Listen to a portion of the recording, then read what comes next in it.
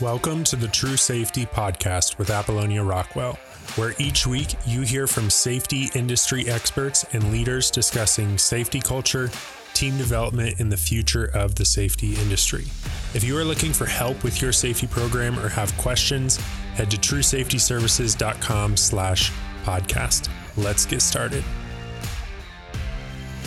Welcome, everyone. Thank you so much for joining us on the podcast today. I am so excited to talk to and to have John Dunsmore, who is my dear friend, my mentor, and who is a leader in the space of everything leadership, mindset, innovation. And John, I look up to you so much because you have kind of paved the road in my world on what it looks like to be innovative and really making an impact on safety culture. And I feel like we'll get so much, I don't even want to get too much into it right off the bat, but for everybody who doesn't know, guys, John is the Director of Business Innovation for Rocky Mountain Education Center here in Colorado, and also Colorado's OSHA Training Institution. And John teaches an array of classes and leadership and impacting culture and businesses in oil and gas, construction, all businesses. But John, welcome. Thank you so much. I don't know if I can live up to that introduction, but I appreciate it. I'm in the lucky position, Apollonia, of being able to spend time researching what's new. I mean, that's just, and so much has happened just in the last couple of years that being in the position to get paid to go look at what's new has been an amazing privilege. And RMEC has backed me up on this, saying, well, you've got innovation in your title. You might as well go try and live up to it. And the entrepreneurship portion of it. So what's happened, and I think I can best explain this by talking about the changes that have taken place. Now, There's no one that hasn't been just hammered by the changes. And I want to go back to a theory that started in 1962. And in that year, some gentlemen came up with the idea of diffusion of innovation, which means you have innovators that start out with a process, and then you have early adopters, and then you have what they call early majority, late majority, and then you've got laggards out there that don't usually catch on. Yeah. To put this in perspective, what we're doing right now, this kind of computer interview, if you will, we've had it since 1986. Now think about it. We've had this kind of technology since 1986, and in 35 years, we used a little bit, but all of a sudden COVID came along and slapped society upside the head. And forced us to embrace innovation. And it didn't, and you're right, it wasn't embraced until it was our only option. And right. What I am so excited to really pick your brain about today is John gets to travel the world. John, you travel the world of studying businesses, being able to teach classes, get to know these students that are curious and hungry to learn more about how can I make an impact on the culture at my company. And John's been to Dubai and so many other crazy places and have taught the same message. And I guess my big question is, what has changed over the last 12 months in safety and culture from everything that you're seeing around the world? How are companies looking at safety the same? Is it different? And if it is different, how? No, and I think if you look at OSHA, for example, as an institution, it has been extremely conservative for years. And I mean that in the business sense. If you're going to test somebody for OSHA testing for mandatory classes, they have to be present. They have to be in the classroom. You have to monitor them. You have to do all these things. I mean, it's the rules for teaching OSHA numbered classes have been very strict for a long, long time. Well, along came COVID. And along Then came came COVID. And along came COVID. Well, and along came COVID, even at the highest levels of OSHA that has been very, very change resistant. Yes. Oh my They started gosh. changing. Yeah. So what happens is that change at the highest of levels has permitted us to institute changes that we hadn't planned on doing for years. So now we're able to train on OSHA numbered classes virtually with proctors with the same certification results that has been forbidden before that. Yes. So this fundamental shift in thinking has allowed us to use technology that's been available, as I said, since 1986. Yeah. And right before, we could even take it back further. That's what's been, and I see that. I mean, just the in-person OSHA 10 and 30. I know that there are a few online providers, but for the most part, well, I guess it was pretty black and white. We couldn't ever, even if you're an authorized instructor to teach an OSHA 30 general industry course, we couldn't do that over Zoom. We couldn't teach remotely. It had to always be in person. So I see that so much has shifted online, which has been huge. And so what about right before COVID hit and kind of that peak? What were you seeing as far as safety goes and in the construction companies that you work with and oil and gas? Were you seeing any trends as far as their training program went? Are companies starting to adopt this idea that let's not spend so much time training regulations, but let's focus on the leadership and mindset? Or do you see companies are embracing that more? That's an interesting way to put it.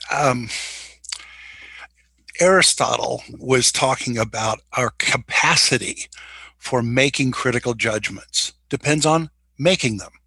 So you can have regulations and you can teach regulations, but when you teach critical thinking, judgment, then you're changing the game. Because when somebody's in the field, I've never met anybody yet, except for Dale Robinson, who's amazing at this. Amazing. I mean, he can look at a trench and quote you chapter and verse of what CFR applies. Yes. But safety doesn't mean you need to know the CFR number. It means that you have to instinctively understand what's going on here, and not just for the sake of regulations, but the capacity to make critical judgments. So training has been shifting, that I see, from a fact-based, data-based to an experiential-based type of training. That is what makes me so excited every time I talk with you, is that from the beginning, when we first started talking about safety and culture and mindset leadership, is I always strongly believe that it's not the regulations that people are missing, because from experience being a safety director and doing hundreds of incident investigations and root cause analysis and investigating near misses, almost every single time the employee said, I knew what I was doing was wrong. There's been very few cases where somebody said, I am blindsided here. I had no idea that what I was doing was going to get me hurt. Everybody has said, I knew what I was doing, but I did it anyways, and I decided to take a risk. So where we share the same mindset and philosophy is that making an impact on a safety culture has everything to do with the leadership and the culture of that company and decision making, like you said, and what kind of leadership skills do these employees have in their toolkit, versus just the regulation side of things. So what has been the most exciting thing in your classes teaching leadership, teaching leadership and teaching mindset and culture?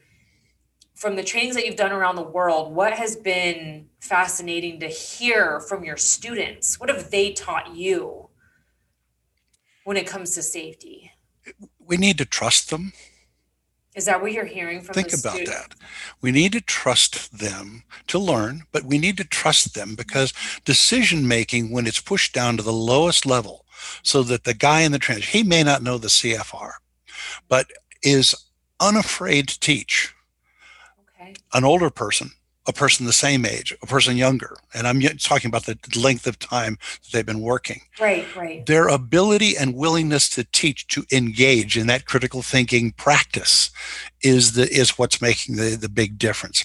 Think about the way we experience events. Now, recently I watched an event where it was reported on television. The Pope addressed, bazillion people in the square outside the basilica, and what you saw were tens of thousands of cell phones being held up to record the event. Mm-hmm. So people were not so much engaged in the moment of time. They were engaged in some other recording of that.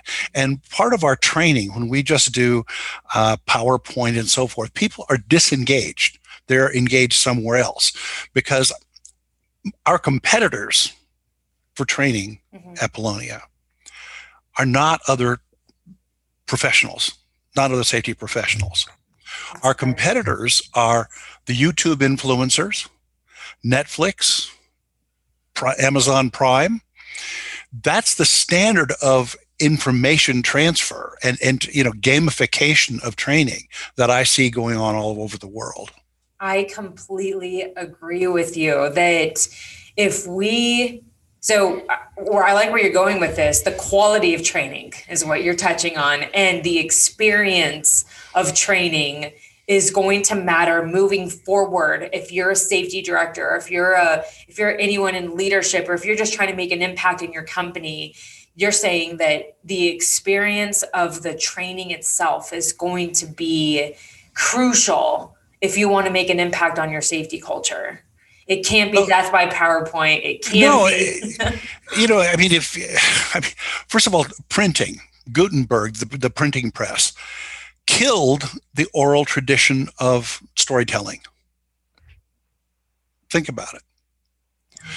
PowerPoint killed the old-fashioned, you don't even have projectors like that anymore. If you can find them, they're in a museum probably. Yeah. But, and what you're going to find very shortly is a PowerPoint presentation is going to be as archaic. People are going to turn off just instant. They're gone, because this culture has raised the level of expectation of engagement. Yes. Okay. Yeah. All right. So to make it practical for our listeners and our viewers, if you're speaking to a safety manager right now, if you had a client, a customer, a safety director that says, John, I hear what you're saying. I work for a construction company, an oil and gas company. We have around 50 employees. I'm the safety director. I feel like I'm fighting an uphill battle every day. All my guys and gals in the field hate training. How can I take your message and how can I start making an impact or an improvement on my training program today? Okay. What can I do differently? Help me make an impact. Let me give you an example. We started out in February of last year. And obviously in March, everything, boom, blew up. But in February, RMEC started a program by which we were up there by you in Frederick, and we were teaching a course on trenching. Yes, I remember. Okay, I remember, yeah. Okay, well, technology that used to cost tens of thousands of dollars is now a couple hundred. So I would say what we did is, and we went up there and we got in the trenches. But we got in the trenches. I brought this along just to show you. This is called a Rilo. I have nothing to do with that. I bought one, but this was only $200. Okay. But this is a 360 camera. Okay. So you put it on a pole and you walk around a trenching site, and you can, now this is the lowest level of engagement. There's 3 levels of what they call haptic engagement. This is the lowest level of it. This is just the non-immersive virtual reality. But we walked around this site and we just followed people doing trenching work. They were actually pulling pipe. Okay. And they purposefully, for our benefit, made some mistakes. They got in trenches that were too deep. They did a lot of things for us to show off, and they just went about doing it. They didn't say anything. They just did it. Okay. And we took this 3D and we took this 3D about, I don't know, 3 to 5 minute clips, Mhm.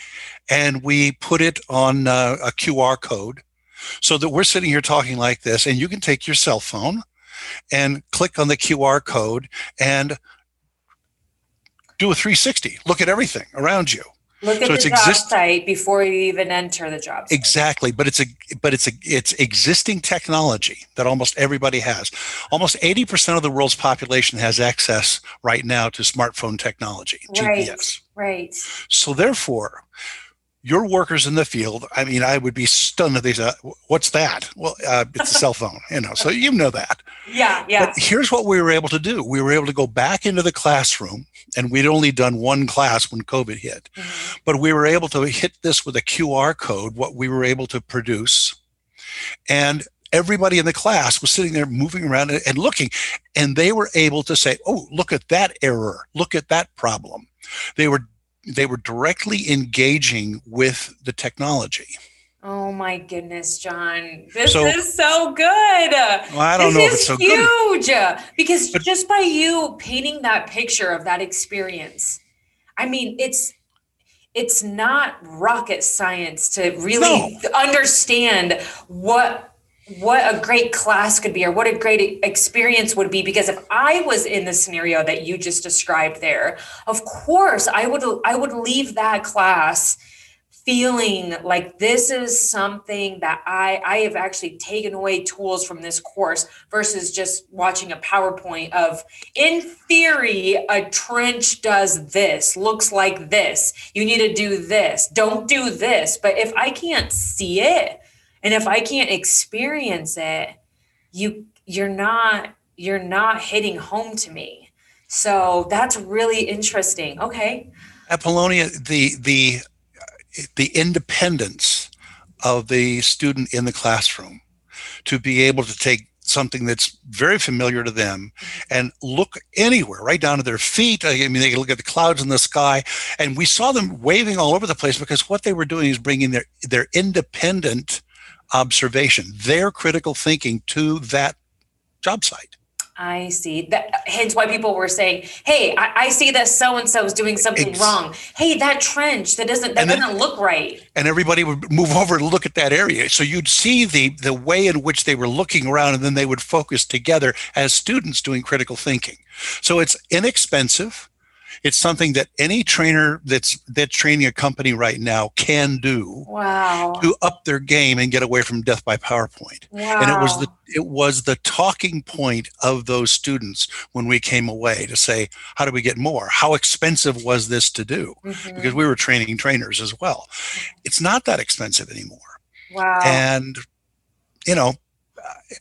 I submit to you that our ability to engage with technology and critical thinking tools is the direction that this is all moving. It was what I ran into when I was in Saudi Arabia.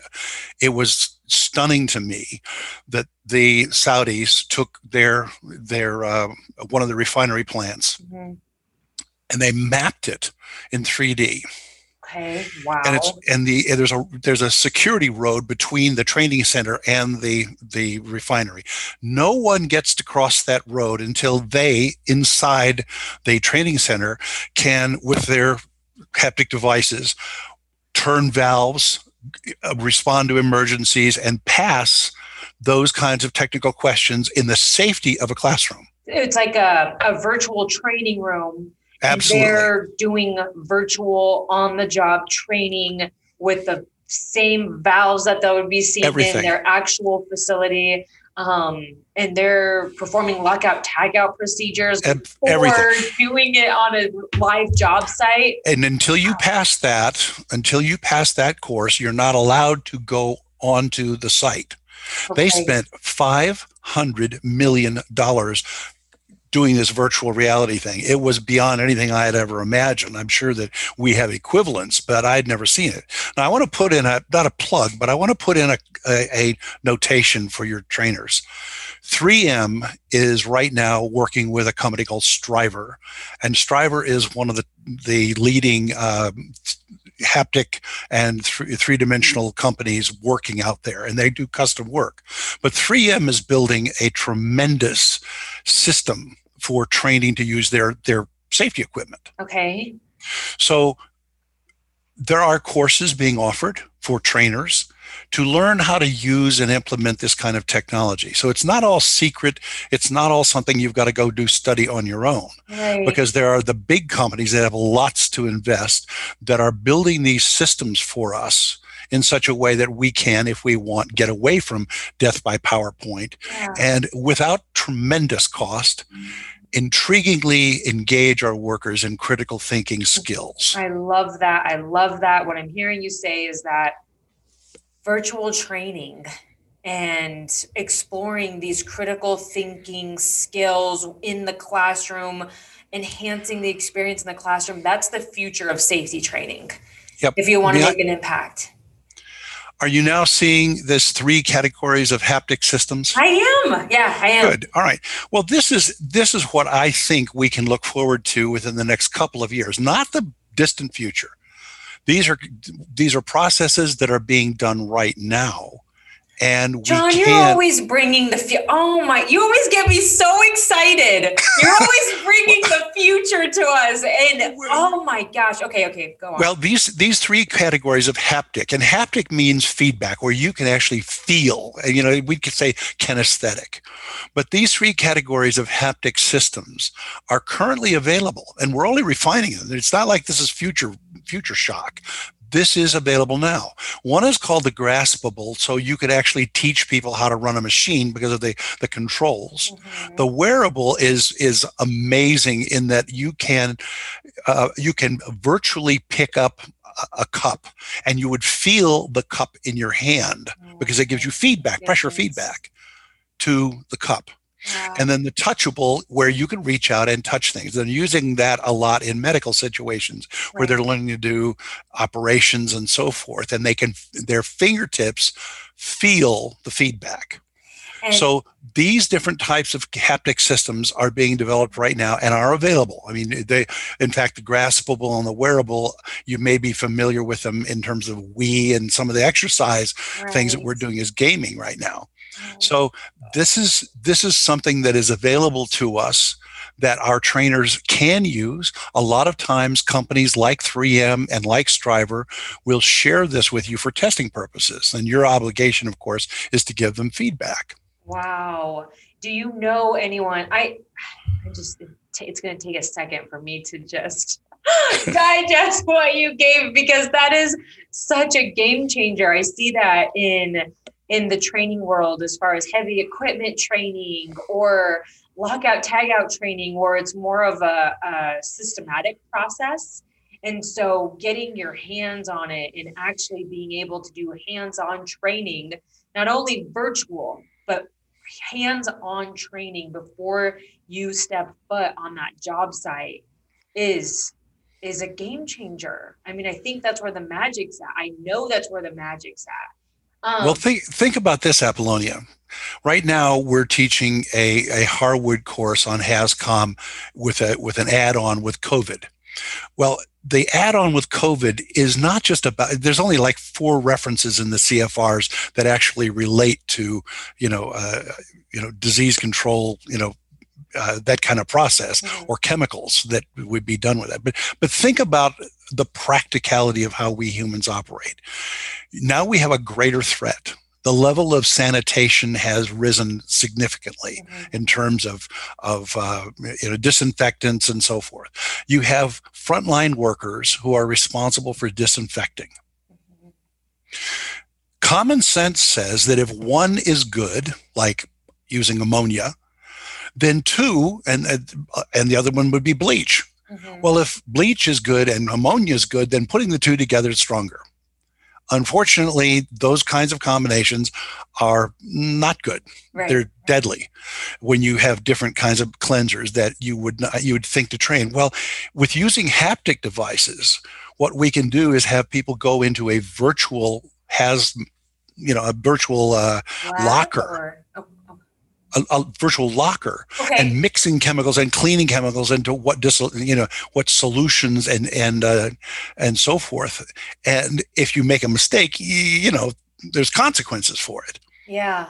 So there's so many ways in which we can subtly introduce this kind of training, where the critical thinking that they're doing is not just up there, don't mix this and don't mix that on a screen, but the actual don't mix this and don't mix that is because you have to go in there and mix and do and dilute and apply.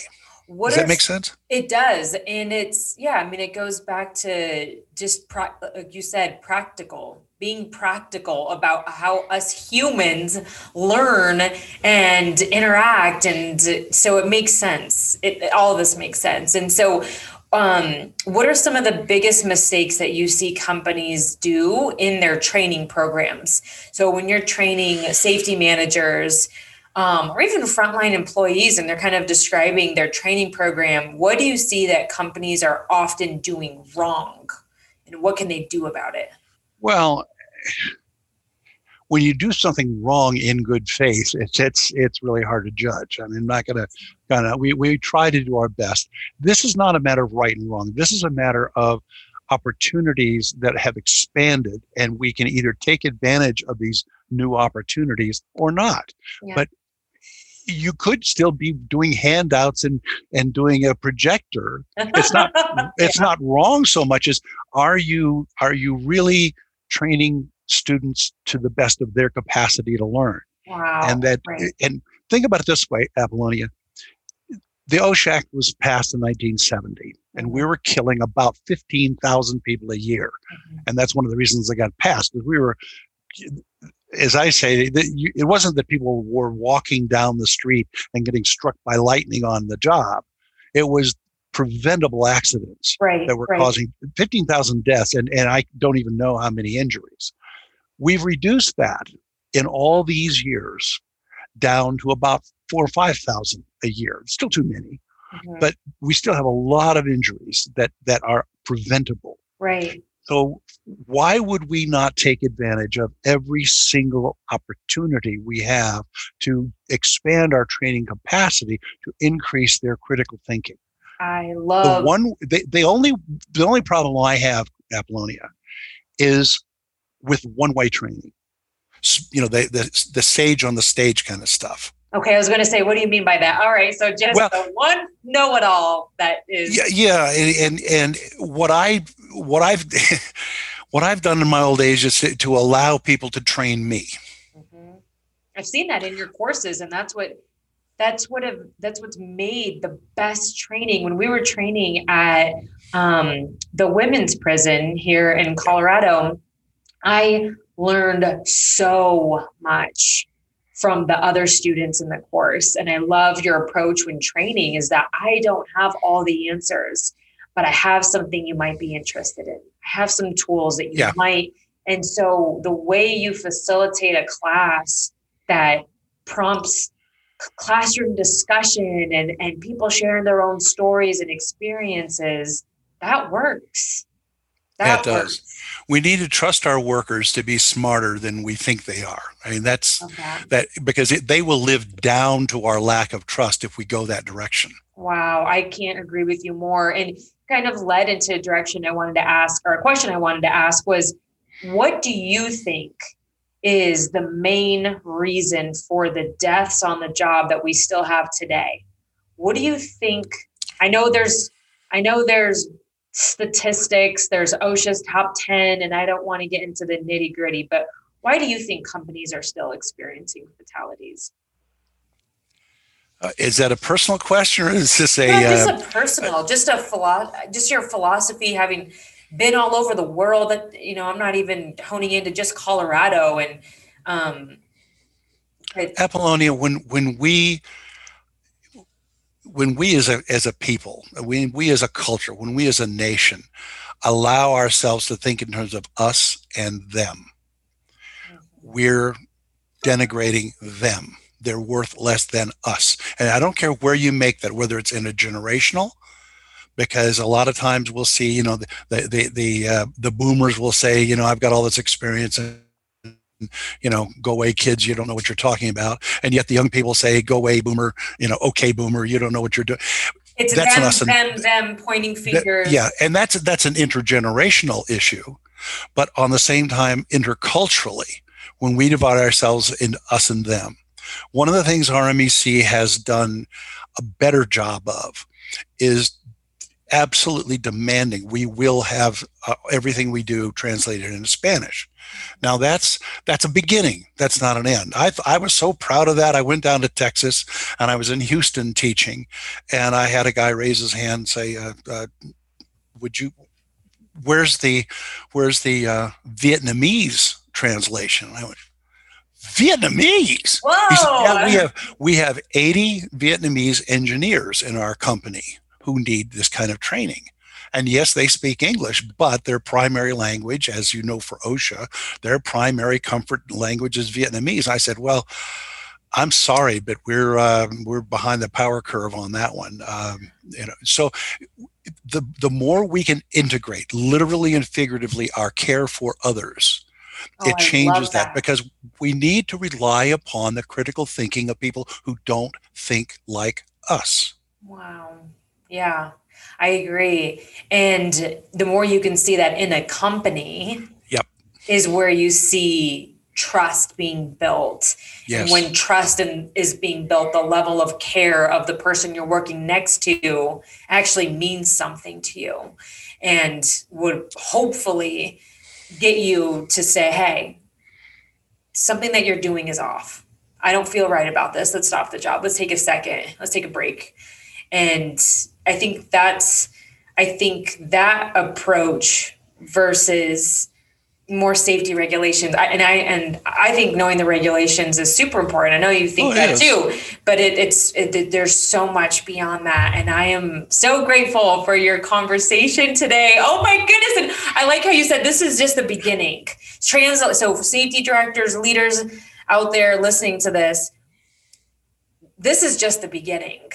And I love how you said that this is not the end. And I think there's a ton of practical tips that you could take away today, and really start thinking about how you can make an impact for your company, how you can raise the level of engagement at your company, if you're a safety director, if you're just a leader, if you're just a team member.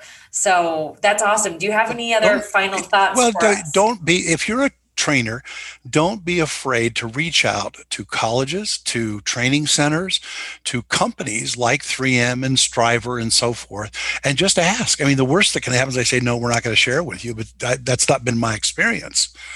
Wow. That would be my recommendation. There's so much out there that's available for free that's a game changer, but we have to get out of our resistance to change. Mm-hmm. COVID proved that we are very capable. RMEC transferred from on-ground, face-to-face, to a completely on Zoom, we actually use WebEx, in 10 days. Dale Robinson did a magnificent job of a mid-air pivot. Wow. Yeah. Produce this stuff. Yeah. So we are capable of far more than we're giving ourselves credit for being able to do to protect the workers in the field. So that would be my takeaway. That's a gift. That's a gift. I remember starting out in this industry and not knowing, where do I go? I'm a safety director now. I'm in charge of the company safety program. Where in the world am I supposed to go? So I think thank you so much for gifting those resources to the audience. Thank you so much, John. And I can't wait to interview you again. This will not be the last time. I would love to circle back in 3 months, 6 months from now and just see where the world is at in training and just love to pick your brain. But it won't look like it does today. That we do know. That we do know for a fact. So thank you, Apollonia. Greatly appreciate your time today, John. I'll talk to you soon. Take care. Bye-bye. Thank you for listening to the True Safety Podcast with Apollonia Rockwell. If you are looking to save time and money with your safety program this year, we'd love to hear from you. Head to truesafetyservices.com/podcast to schedule a free call with our team, where we will help you identify the biggest opportunities for growth in your company and safety program, and we'll connect you with the right resources to help you grow. Again, that is truesafetyservices.com/podcast. Thanks so much for listening.